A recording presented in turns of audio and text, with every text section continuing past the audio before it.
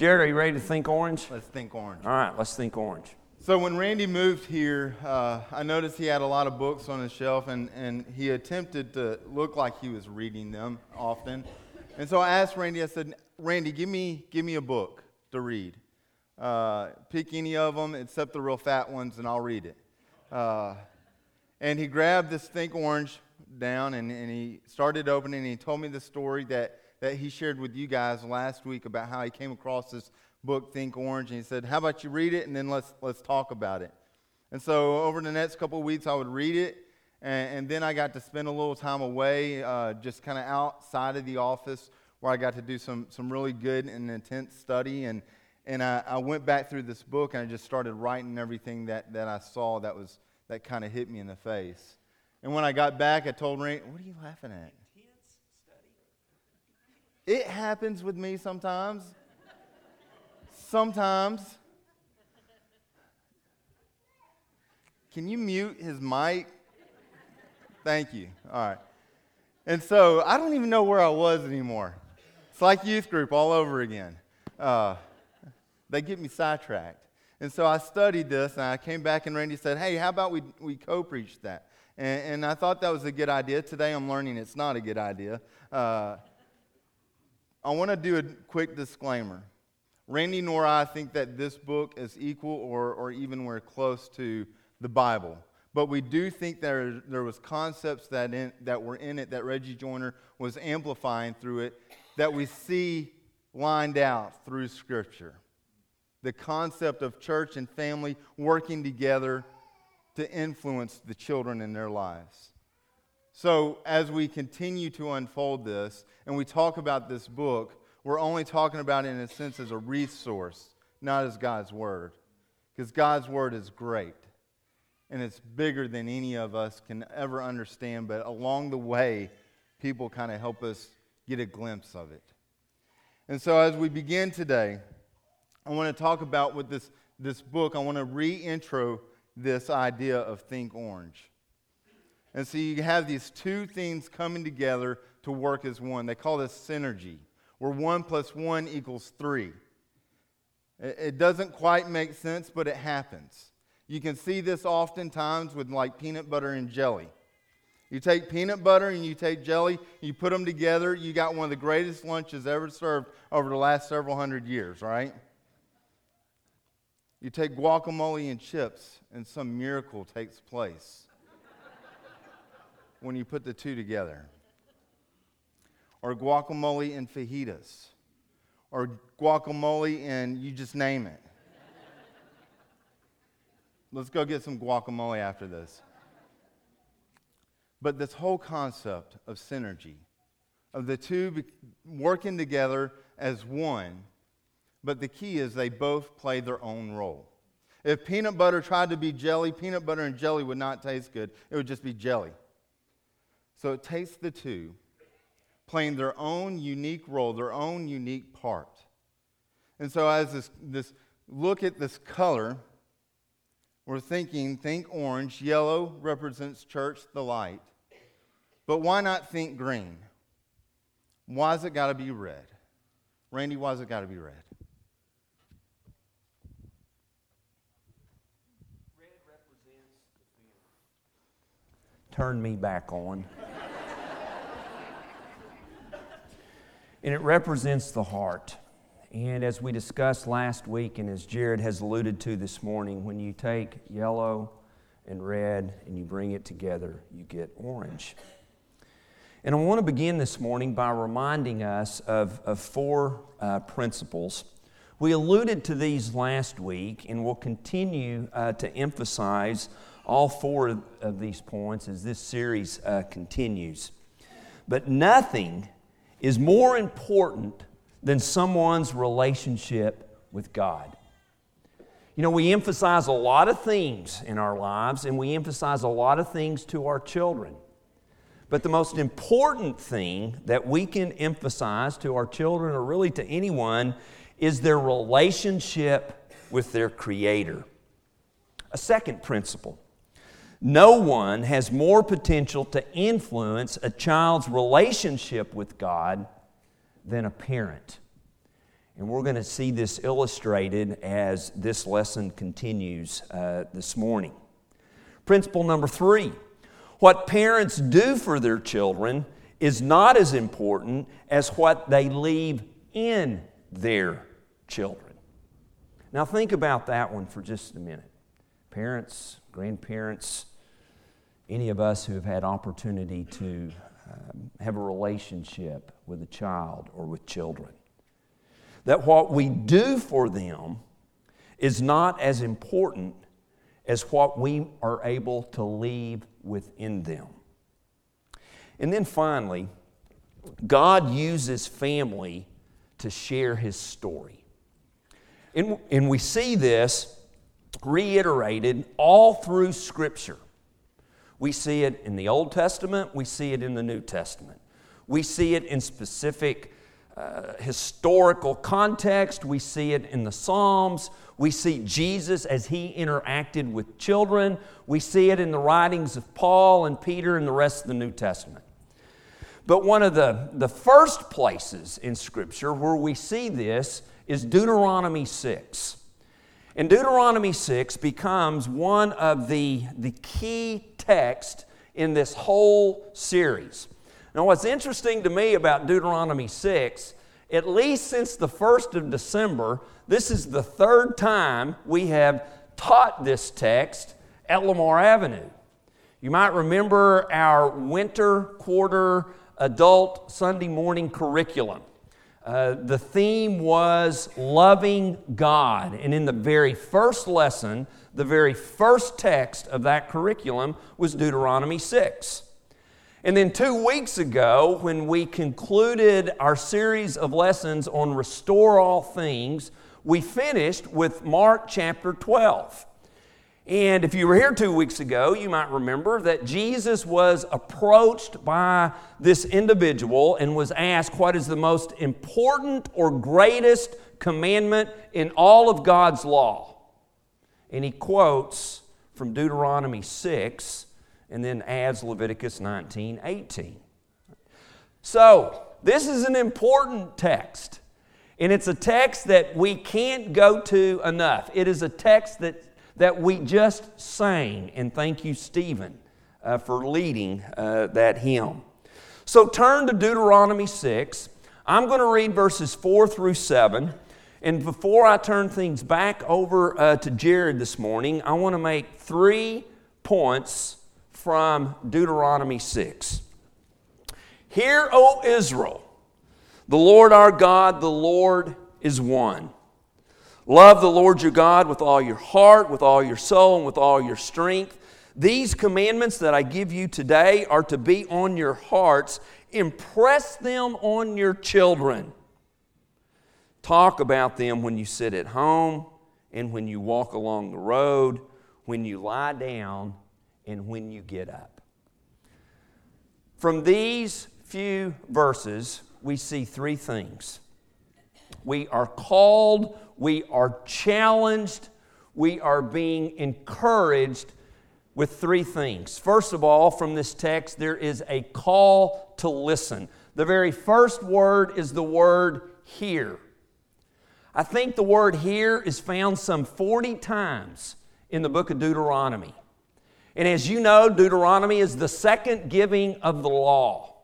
And so anytime you hear the word or see the word hear in Deuteronomy, God's people are being challenged to listen. But it's more than just audibly hearing some words. To hear, to listen in Deuteronomy is tantamount to obeying. To hear God's word and then not respond was to be disobedient. And so when we hear God's word, the call, the challenge, the commitment involved is to be obedient. But not only is there a call to hear or to listen, there is also a call to love. And that's really the gist of this text. To love God with all of our heart, soul, and strength. Now, this morning and through the rest of this series, we especially want to emphasize the word heart. Heart is listed first. And so heart should take priority for us. What does it mean to love God with all of our heart? Well, normally we kind of think of the heart as being the seat of our emotions. We love someone with all of our heart. And certainly for a Hebrew, there is this idea of emotions dwelling within our hearts. But also included is the concept of thinking or the mind. And that may be why when Jesus quotes this text 3 times in the Gospels, Matthew, Mark, and Luke, he adds the word mind. Jesus says to love the Lord your God with all your heart, soul, mind, and strength. And so the heart for a Jewish person was more than just emotion. It was also thinking. It was dwelling on some things. So to love God with all of our heart is to love Him emotionally, to think about what He has told us to do, and to respond appropriately. But there's one more challenge in this text, and this is where parents, this is where family becomes involved. Not only is there a call to listen, a call to love, but there is also a call, parents, to impress the Word of God upon our children. Now, what does the word impress mean? Well, the word impress is literally to sharpen or to whet. And it's the idea of repetition, of repeating some things. And so to impress upon our children is to sharpen our children, to reiterate some things to our children. And what is it we are impressing upon them? What is it we are repeating? What is it we are reiterating to them? Well, it's the Word of God. It's God's love for us and the love that we should have in return to God. And so we kind of come back almost full circle. And we make the point once again of the importance of the heart. An example of this is found in Daniel chapter 1. You know the story. Verse 8 says, Daniel resolved not to defile himself. That's the NIV. The New American Standard Bible reads, but Daniel made up his mind that he would not defile himself. But a literal translation would be, but Daniel purposed in his heart that he would not defile himself. Again, the importance of the heart, the importance of loving God with all of our heart. And so that is why Solomon would write in Proverbs 4 and verse 23, guard your heart above all else, for it determines the course of your life. And so parents, again, remember just how much influence you have upon your children. We thought we were only going to have Luke and Lindsay and Jet for 2 nights this past week. So we load up and we take them to the airport on Monday evening. They have a 5:50 flight. We drop them off at 4:30. We say goodbye. We're 15 minutes out of the airport. My phone rings. Luke says, Dad, can you come back and get us? I booked the wrong date. He didn't miss it by 1 day. He didn't miss it by 1 week. He missed it by 2 weeks. He bought tickets for April the 22nd, and it was April the 8th. Right? Well, we're kind of thrilled. We're happy because we drive back home, and they rebooked them for a Wednesday evening flight. And so the plan was for Lori to drive them to the airport, drop them off, and be back in time Wednesday evening in order to teach her Bible class on Wednesday night. Fortunately, before we left, they received word from Spirit Airlines that all flights to Dallas had been canceled. They couldn't rebook them until last night. So we got them the whole week. We really wish Luke and Lindsay would have just kind of driven home and just left Jet, but that's a different story. So one thing I've learned this week as a dad, you never stop being a parent. Even if they're married and have a child of their own. Son, would you please pick up after yourself? You know, you're not a teen anymore, you know. And here's the point. Parents, grandparents, never, ever forget. You never, ever stop being a parent.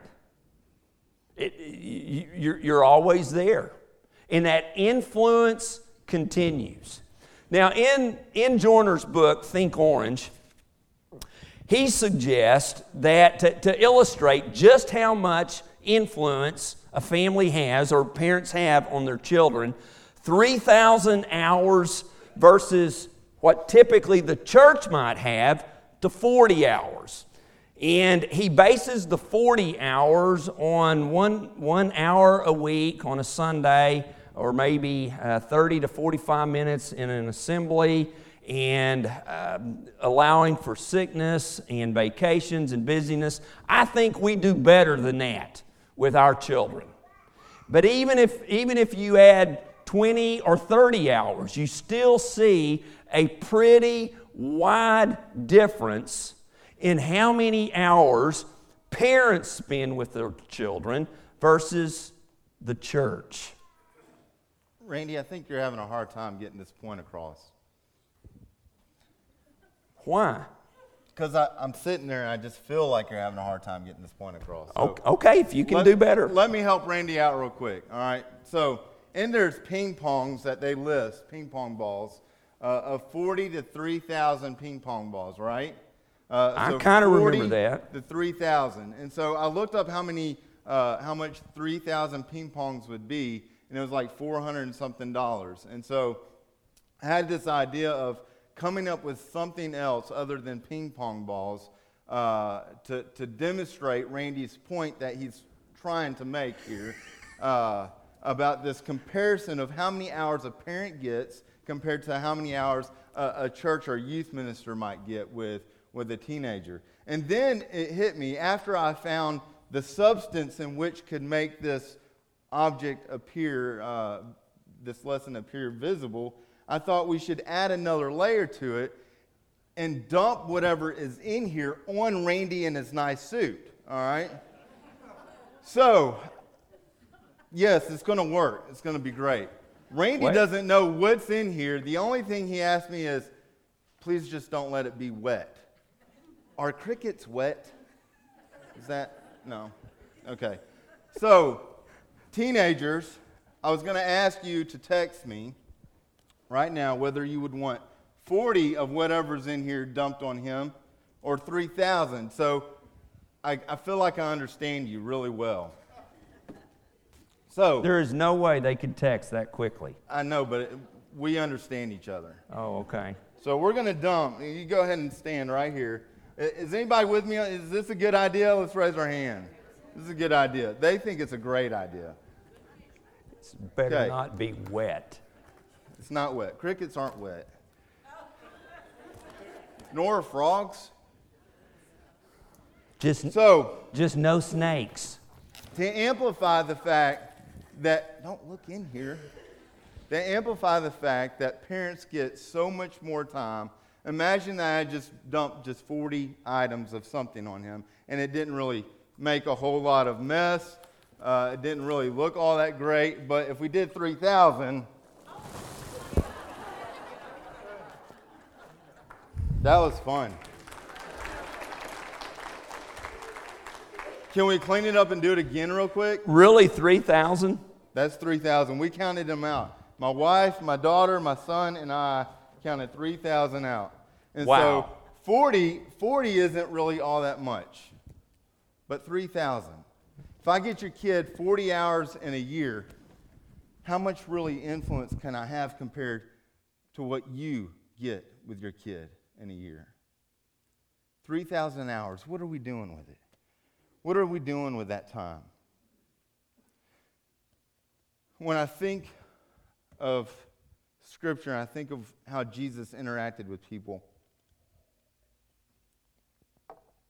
And I think of times when somebody's name was mentioned, their father was named, a parent was named. If you go to the book of Matthew at the very beginning, it's got this genealogy that's taken place.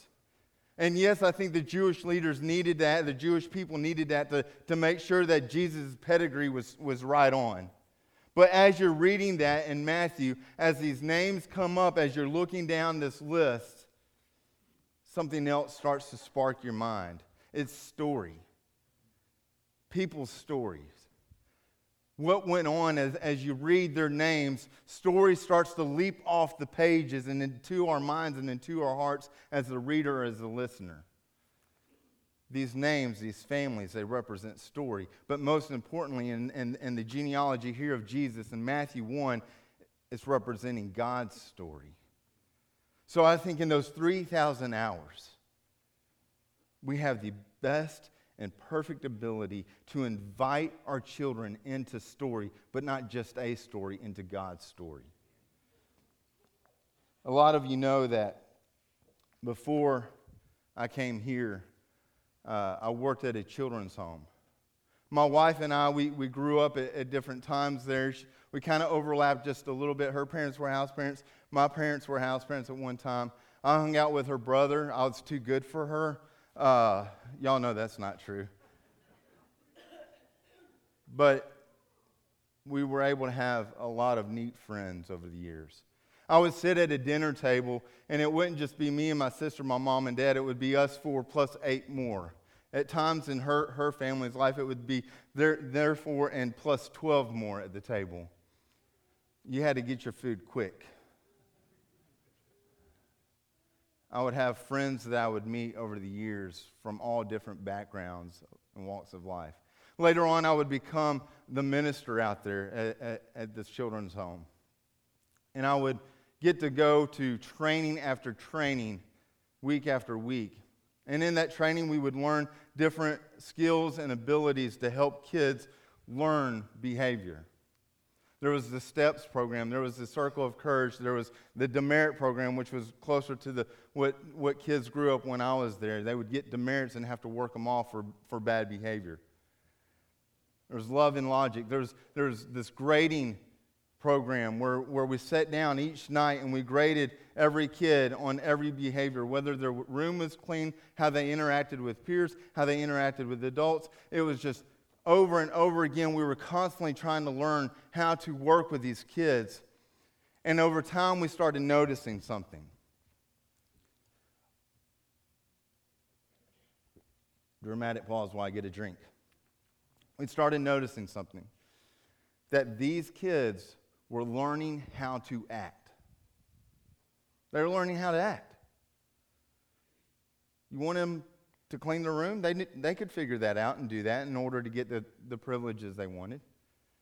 You wanted them to act a certain way, dress a certain way, talk a certain way? They could act well. We were missing something. We were missing capturing their hearts.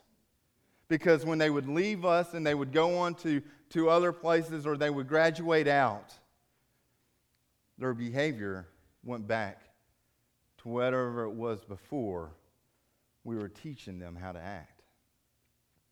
So over time, they started learning how to try to work with this. And we got connected with a woman named Karen Purvis, who out of TCU, she started doing this study because they were noticing a lot of failed adoptions from these places in foreign countries, particularly Russia, where these kids would grow up in this orphanage with several hundred in a small orphanage with only a few women tending to them. During their time of infancy, at their most vulnerable state of life, they would stay in these cribs during the day. They'll only be taken out to be changed or fed quickly and then put back in because the ladies had to go to other children.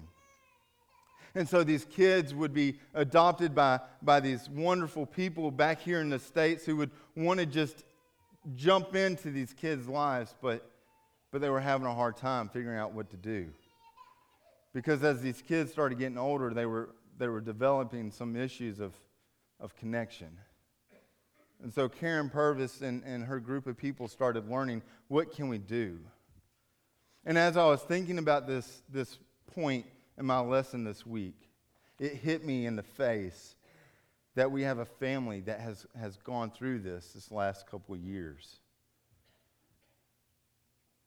The Geralds, they went and they rescued their son, Shepherd, who you saw up here having a blast, who last week called out one of his buddies to say, hey, you need to be down here too and sing with us. But there was a letter that was written to some friends and some family by Mandy and Stephen. I believe Mandy actually was the author of it. And I want to share with you a piece of this letter, not all of it. But I want you to listen closely to what Mandy and Gerald were trying to do as they were bringing Shepherd home.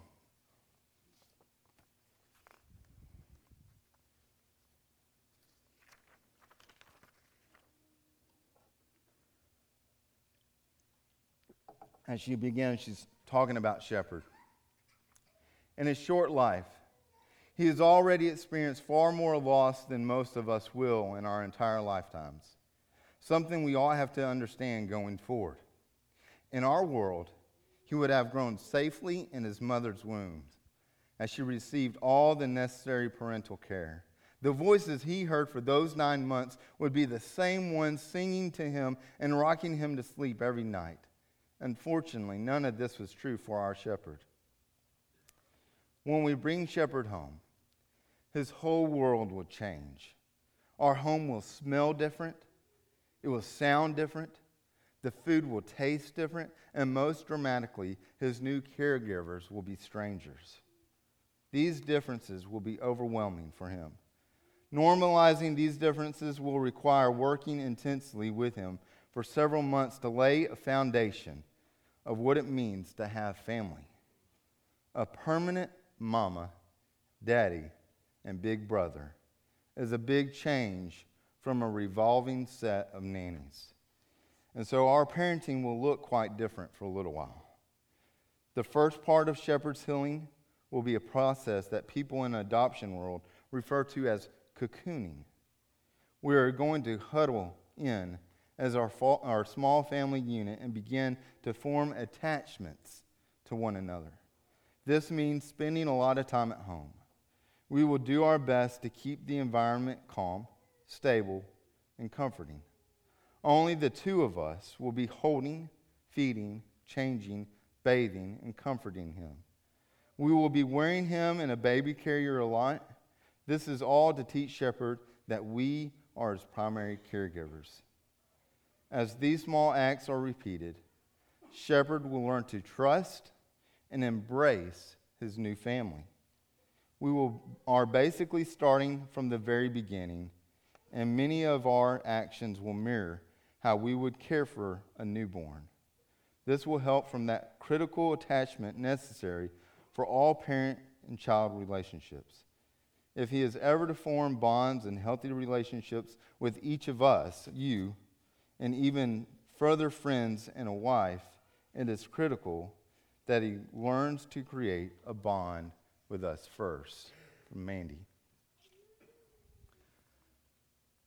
That letter to me, when I got it, just amplified what God is constantly trying to do with us. See, they just weren't bringing a kid from another country home and going to just start taking care of them and teach them how to read, how to write, how to eat, when to sleep, when to go to bed, where his bed was, how to interact with people, how to sit still on stage. They weren't just doing that. They were bringing a child home And in that moment, they were saying, we are going to capture our son's heart. We're going to capture it. We're going to seek with everything we got his heart and allow him to know that he is deeply loved, because when he does, we invite him in the story. And if our stories are part of God's story, we invite him into God's story. Amen? We have 3,000 hours to do that, to capture our children's hearts. Not make them happy. Not make sure they're at every sporting event that they need to, but to capture their hearts. To take pictures like this. To sit in the yard and play catch with them. To be in the kitchen cooking with them.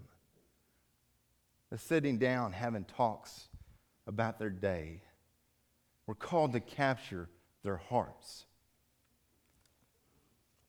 See, when I was starting being a father myself, there was a moment in which I thought I was doing really good. In fact, I thought I was doing a lot better than Christy, you know. I was kind of proud of myself because I had training. I had read books. I had gone to staff meetings and trainings and learned Love and Logic, to learn STEPS program, to learn the Circle of Courage. And I knew my role as a dad was going to be to protect and provide. But I was missing something. I was lacking one great thing. See, oftentimes in Scripture, Jesus is interacting with people, and there's some people that he particularly comes up to that are untouchable. They're just, nobody wants to touch them. And he has the ability to heal with his words, but with those people, he places a touch on them. It's seen throughout Scripture how when a father would bless his child, when a blessing was to be made, that there was some significant touch, a kiss, there was a physical interaction there. If you remember the story in Luke that I brought up last week of the prodigal son.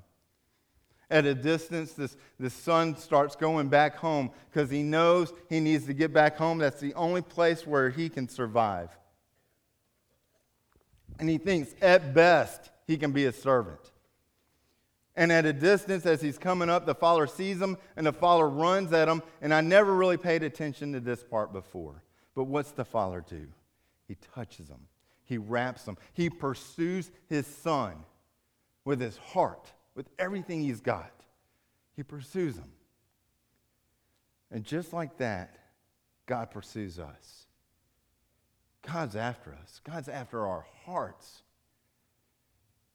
So, when we take our 3,000 hours, and we spend those hours trying to capture our children's hearts, we invite them into story, specifically God's story. And today, God has invited you into story. And if you feel lost like that son, I want you to know God's going to run to you. He's going to wrap you up in his arms. He's not going to say, hey, wait a minute, go get cleaned up, go get your stuff together, get some new clothes, act right. He's going to say, come here, I got you. In all your filth. He's going to love on you. And then he's going to put a robe on you and a ring, and we're going to celebrate. So if you have a need for walking to God and just feeling his presence, you can come during this time as we stand and sing.